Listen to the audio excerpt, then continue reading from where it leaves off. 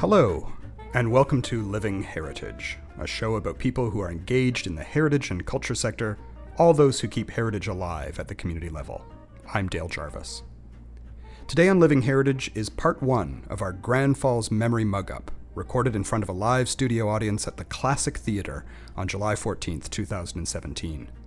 We heard stories of horses and goats, sneaking into the movie theater with flattened nickels or fake tickets, stories of memorable local characters, the influence of strong women, and memories of growing up in the community. The Mug-Up was part of the town's Salmon Fest activities and was organized by the Grand Falls Windsor Heritage Society and was a staged interview with 6 local community members. In part one, we hear stories from Andy Barker, Yvonne Courtney, and John Edwards. Welcome, one and all, to our Memories Mug-Up today, where we're going to be sharing stories about growing up and life in Grand Falls, Windsor. It is a delight to be here to share stories. Stories is something that I'm very, very passionate about. And the Heritage Foundation of Newfoundland and Labrador for the past 2 years has been working on a project called Collective Memories, where we're working with communities to get local people to share their stories about the way things used to be, and to record those for the next generation. So today's event is part of that, and it's not the first project that we've been involved with in partnership with the Heritage Society here. Tara Barrett, who is with our office, came out last year, and did a bunch of research which led to a little booklet that I'm sure many of you have seen about the memories of Main Street for Windsor. And it was very well attended when we had the book launch, and I met several people who were around the room here at that point. And today we're here to talk more about these memories and the stories of yesteryear. And we have 6 storytellers who are here tonight, and I'm sure any one of them could take up our entire time. I know they're all gonna be they're all full of stories. So we have 6 storytellers here, and we're gonna go alphabetically by last name. We have starting over on our side, our first storyteller today is Andy Barker and Yvonne Courtney, then followed by John Edwards, and on this side, Sean Feener, Mary Kelly, and Cliff Thomas. And so I'm gonna pass the microphone along, and Andy, we're gonna start with you. Thanks very much. I'd just like to thank the Heritage Society and the volunteers that do a great job in our history for us. And I know a lot of people here, but people probably don't know me. And I was born here, educated here, lived elsewhere, been back home quite a number of years. I'll be 72 in a couple of months' time. But when I was born, my mother said I was a blue baby.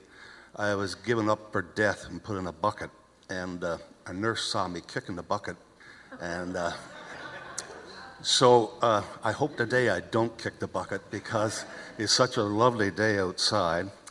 And I came here this morning in a 230 horsepower vehicle, but the horses I want to talk about in memories are the single horses between the late 1940s and the early 1950s.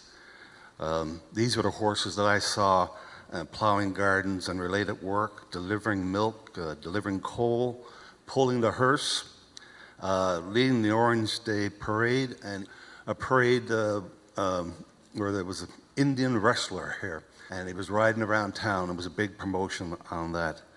Last night at the salmon dinner, Gordon Pinson spoke very eloquently about growing up here and the special place that it was.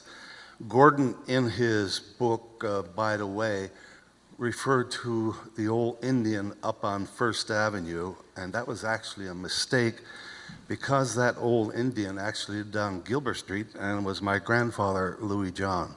And Pop, he had a white horse, Paddy.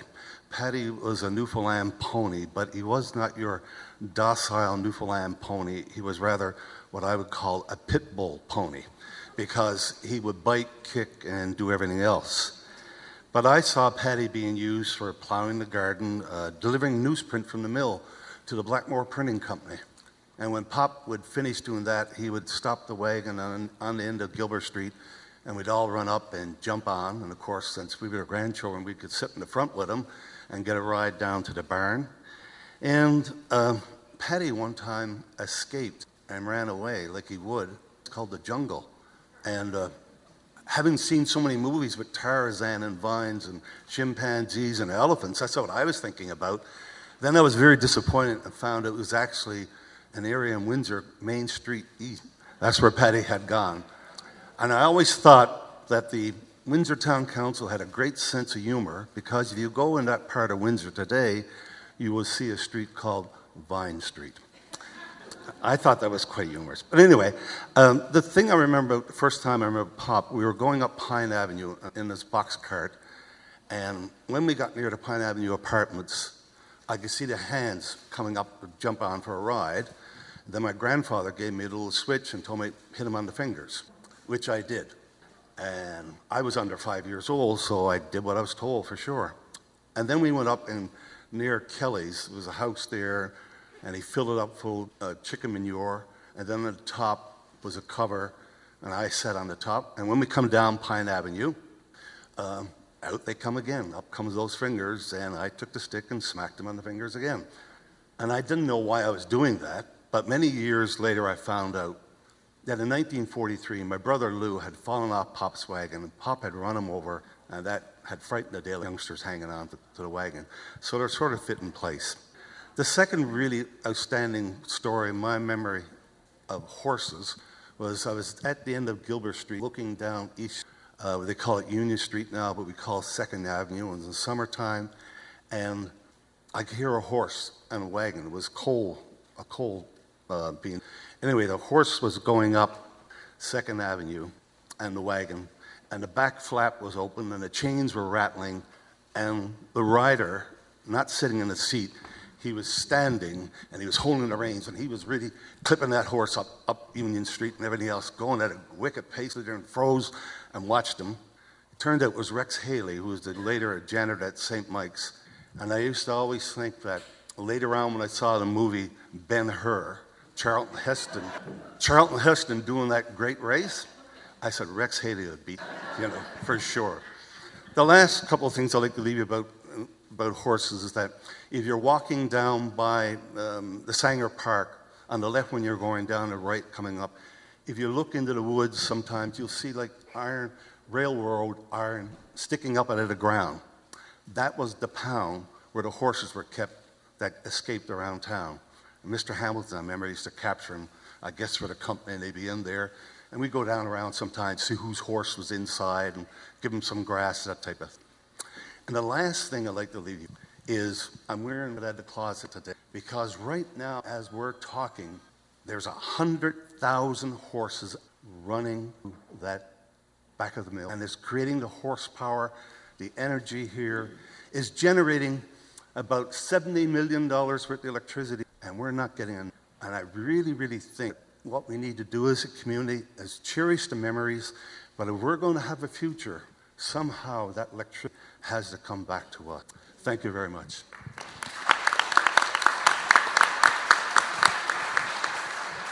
I'm a child of the 50s, and the 50s in Grand Falls, Windsor were absolutely...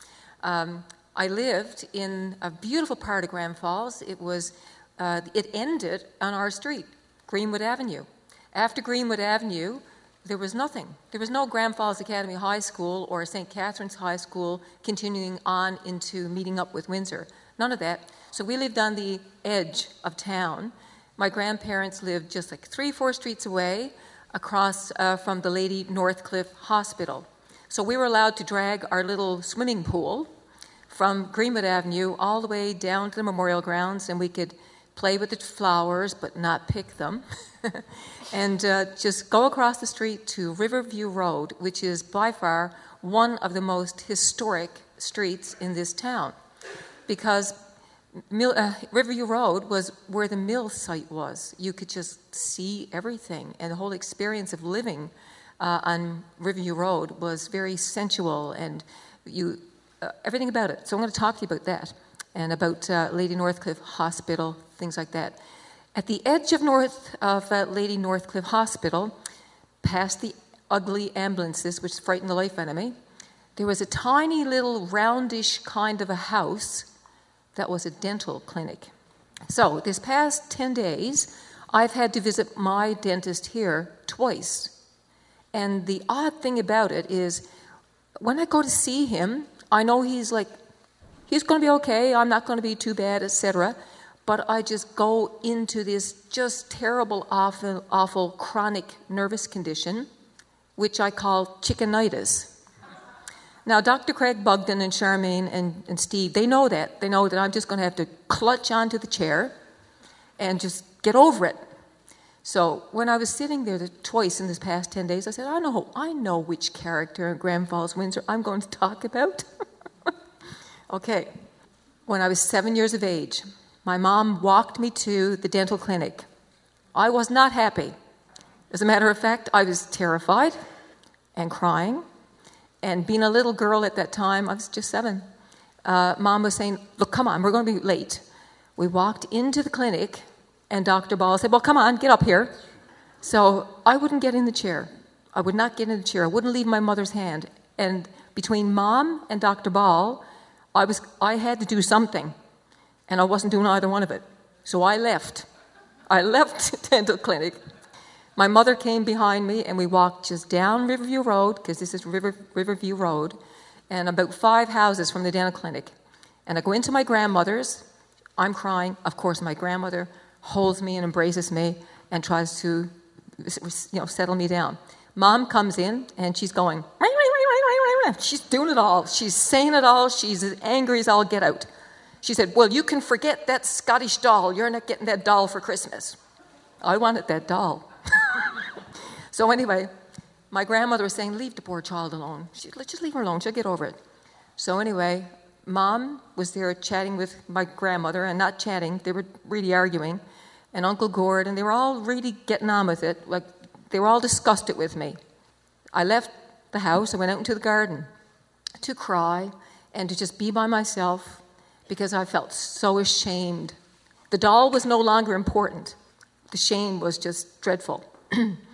So all of a sudden, I reappeared into the house. And I had a gob full of toad and blood coming out of everywhere. And they looked at me and they said, where are you?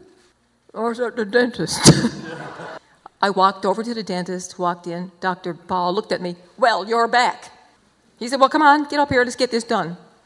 I got in the chair, and I just froze as usual. And I don't know if he gave me a needle or not, but I know that he was doing his damnedest to get this poor little tooth out. And he was quite angry with me, and he was going to teach me a lesson. And the lesson was, okay, honey, get strong, be courageous. And I did.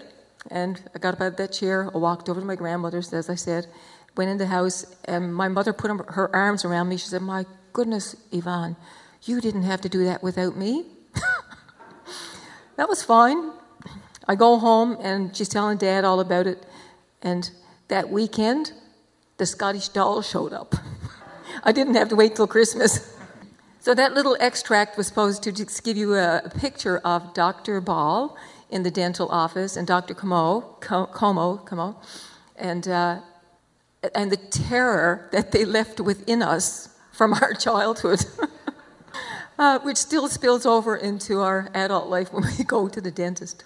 The other character I thought about, I had so many ideas that I wanted to talk to you about. Time is limited, so I'm just going to talk to you about another character quickly, because I do want to read a little bit of my memories of what it was like to grow up in that part of town, which is the most historic part of town. The other character was Garland Morrissey. Do some of you remember Garland Morrissey? Yes, God. He was very short in stature, white hair, and he always had, is it a cigar he had? I think it's a cigar or a pipe. I'm thinking it's a cigar. And he had this black pants always, suspenders, white shirt, little drugstore way downtown, and he liked to sing with the cigar in his mouth. So he'd go around holding his suspender, he'd be going on singing. And I thought to myself, why is he always singing to himself? But anyway, that was a part of his demeanor. Working in the shop with him was a very petite, tiny lady, and her name was Peggy. What was Peggy's maiden name? That's what I thought it was, but I was afraid to say. Peggy Walsh. They worked together for more than 30 years, I'm certain, and Peggy was really, really organized and very quick and very, she was really the best lady for the job. They were such good friends. And Garley had a better friend, Patty. Patty was as big as Garley. Great big black fluffy Newfoundland dog with lots of slobber, tons of slobber, in a drugstore, anywhere. And if you were at Rushy Pond, which was a beautiful boating club, where we would go up to ride in the boats and catch spanny tickles and go up the steps to Mr. and Mrs. and Tremblett's boathouse, and he smoked pipes. And you could smell it when you go up the steps. The place smelled wonderful. You buy a little something at the canteen. He'd be in the rocking chair. You could sit down anywhere at the tables. I don't know if we have pictures of the boating club at Rushy Pond, but we got to find some. If you got some, pass them in. They also had little hooded picnic tables. Picnic tables where you'd sit down and there was a little hood over the top of it. Everybody went there with their sandwiches to have lunch. So anyway, when Garley came to the Rushing boathouse, you knew who was with him. Paddy. Paddy'd get out and he'd make one run for the river. Out he'd go into the pond because he was a big dog and it was hot summer days. And he'd come out of that pond, and if you were anywhere near a shot of him, you got the slobber and shower all in one. So that was Garley. About 30 years later, Patty had long since passed on, and Peggy was still working in the drugstore with Garley. But somewhere down the road, they decided, we sort of get along, Maybe we should just get married, which they did. So Patty and Garley Morrissey and Peggy, beautiful couple. Okay, I'm just going to read a teeny weeny bit from my memories from my childhood, which existed in the memorial grounds and the Cottage Hospital grounds. And Dale, you might want to let me know when it's getting on with it. The war was over, and our town's young men and women returned home to settle and build homes in the new residential area of Memorial Avenue and Greenwood Avenue. Beyond that area, Grand Falls was forest. The beautiful memorial grounds surrounding the cenotaph became a playground for us children who were the baby boom of the new neighborhood. We spent our days playing among the trees and trying not to pick the huge variety of flowers that lined the walkway to the cenotaph. We swung on the large iron gates that today still grace the entrance on Memorial Avenue. They're rather obscured right now, but by a very big condo complex. There was a small round tool house for the gardening equipment, and it had a red roof, and it was round. It had a peculiar shape, pointed roof. In my childish imagination, I had convinced myself that it was a mushroom house for fairies. We sat on heavy concrete park benches. All the park benches around town were made of concrete, and they were made to last for 100 years. They were beautiful. And what we actually did hiding behind the benches was we were watching the teenagers. Remember Mun, Ivany, and Mildred? Mun and Mildred were the epitome of the most beautiful teenage couple. And they'd hold hands and walk in the memorial grounds, and every now and then Mun would kiss Moody. So we'd be watching them. From the memorial grounds, we made our way to another secret garden, which was Crawley's Bog. Anybody else ever playing Crawley's Bog? Crawley's Bog was magical. It was there that we could freely pick every flower we wanted. We fished for tadpoles among the lily pads, chased butterflies, and sat with our brown bag picnic lunch while we watched the mosquitoes and the frogs. Most days we strolled past the memorial grounds to the swimming pool, where every child in Grand Falls, Windsor would be splashing. In the 1950s, there were lots of happy children splashing in the pool. My mom and dad built our home in Greenwood Avenue. It was near enough to our grandparents' home in Riverview that we were allowed to walk there as we wanted. On our frequent daily skips to our grandparents, we had the pleasure of entering another beautiful garden. Grand Falls was referred to as the garden town, wasn't it? It was something like that. They had a designation on it. This garden surrounded the Lady Northcliffe Cottage Hospital. I remember a handyman who was always tending the flowers and shrubs. And I'd say, "Hi, Mr. Luscombe." And he would always reply, "That a girl, don't pick the flowers." The little hospital fascinated me. I knew my Aunt Jem was a nurse there, and I thought I could catch a glimpse of her. So I would always look towards the windows, which were really low to the ground. You could see a lot through those windows, believe me. I always scooted quickly past the garage because that's where the ambulances were, and they really terrified me. And then next in line was Dr. Ball and Dr. Como struggling to work with poor little children. Riverview Road, one of the most historic roads in town, was lined with poplar trees. Those poplar trees went straight up, and I would think they went up 40 feet, 50 feet. And the whole street was lined on both sides with lilac trees and 40-foot tall poplar trees. It was beautiful. And the smell, like this time of the year now with the fresh lilacs around town, every time I smell fresh lilacs, I remember walking down Riverview Road. My grandmother would love for us to pick a bouquet for her, so we'd always pick the lilacs. There was the warmth of my grandmother's hugs. My sisters and I would walk from her back garden down through the path behind her house, because behind that house on Riverview Road, there was a beautiful pathway that you could walk straight on down to the tracks. Because if we heard the train coming, we'd run down to the tracks and we'd wave to the train, whoever's driving that train, they'd be on their way to the mill. And then we'd walk all the way behind every house on Riverview Road to Sutton's house. Sutton's had a hen house, and there would be little eggs and all that stuff. It was really, really interesting for us.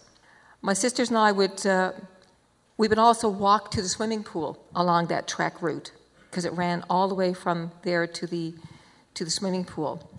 We always walked the lunch basket to the mill on Riverview Road. We always had to hurry because inside there was a hot dinner. We'd hurry down the hill and past Carmelite Road trying to get to the mill before the whistle blew. You would have to be careful crossing the train tracks which ran in front of the mill. The funny little speeder came without warning.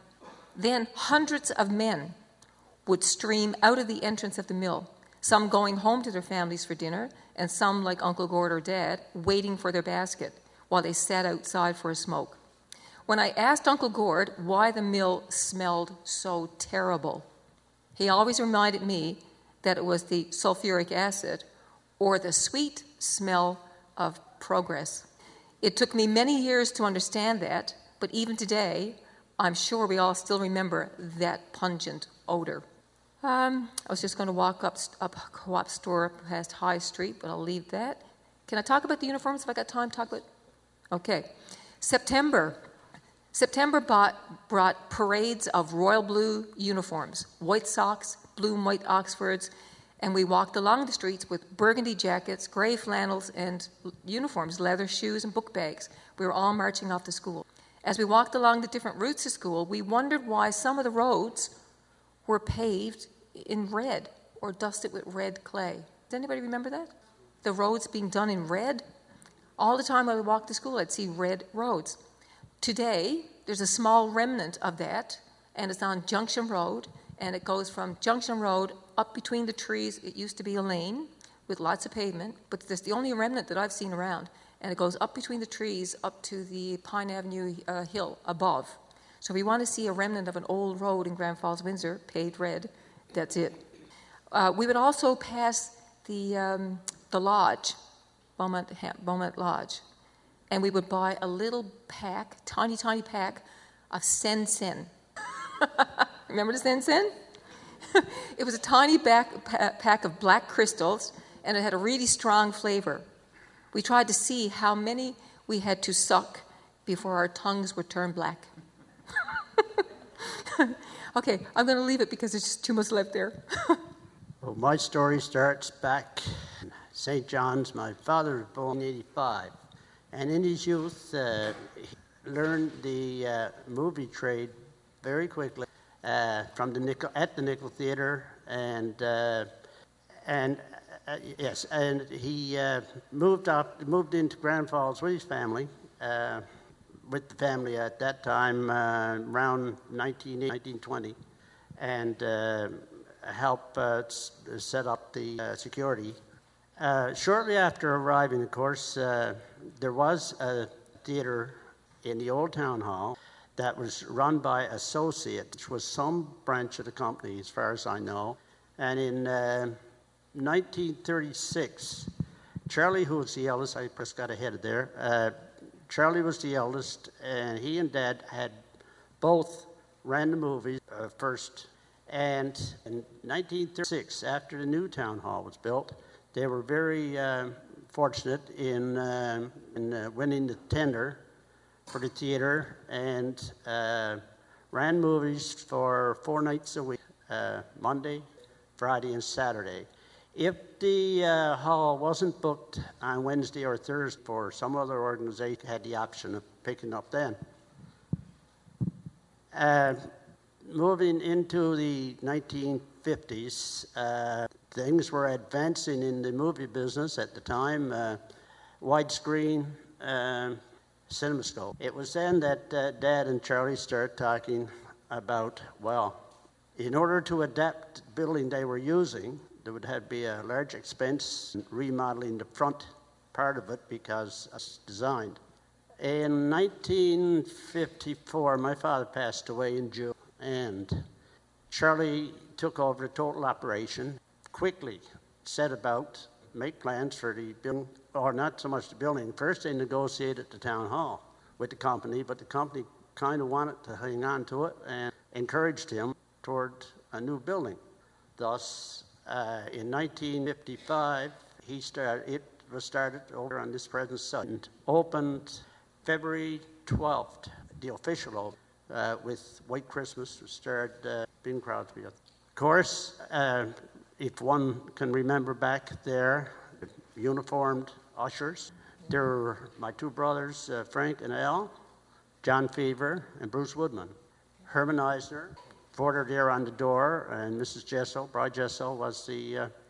I had broken into the projection movies, and the first night I remember with my cousin Leo Edwards running first. I remained with it until 1975 when I sought greener pastures, and although retaining Charlie, of course, who needs no introduction, I'm sure, and I'm sure many in the audience will remember him very well here. And, of course, not to overlook Jerry. Jerry, I used to tell Charlie, I said, Charlie, obviously you're mayor, you're fairly popular, the boys have been great at sports, but I said, if there was a vote taken, we'd all lose. Jerry'd be the one. Sadly, in 1990, the early 1990s, Charlie, it was found that he would do, so he decided on the... I remember last night here, both of us sat in the office upstairs and reminisced back and forth, and it was, with great pride, I was here. We've had very, very many enjoyable moments. A lot of our strategies were planned home at the kitchen table about 2 o'clock in the morning after late shows. There was never a limit on when you went to bed or when you got up, but it was a great journey. Thank you. John, I have a quick question for you. Growing up around movies and the cinema, did you have a favorite movie star growing up? Well, I tell you what, in the rough times, what we call the rough times, certainly it was 1960, invented television, were selling out back stocks and going rough.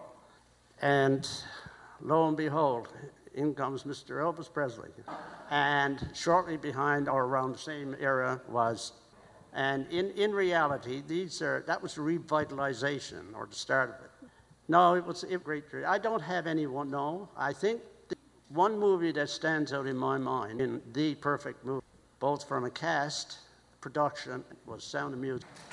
I ran that movie, countless times. I can sit down now at Christmas time and see something I never saw before. So, yeah. I'm Dale Jarvis. You've been listening to Living Heritage, a co-production of CHMR Radio 93.5 and the Heritage Foundation of Newfoundland and Labrador. Find us online at ichblog.ca or on iTunes. Our production assistant is Andrea McGuire. We would love to know what you think of the show. Leave us a comment on the Living Heritage Podcast Facebook page or tweet us at HFNLCA. Thanks for listening.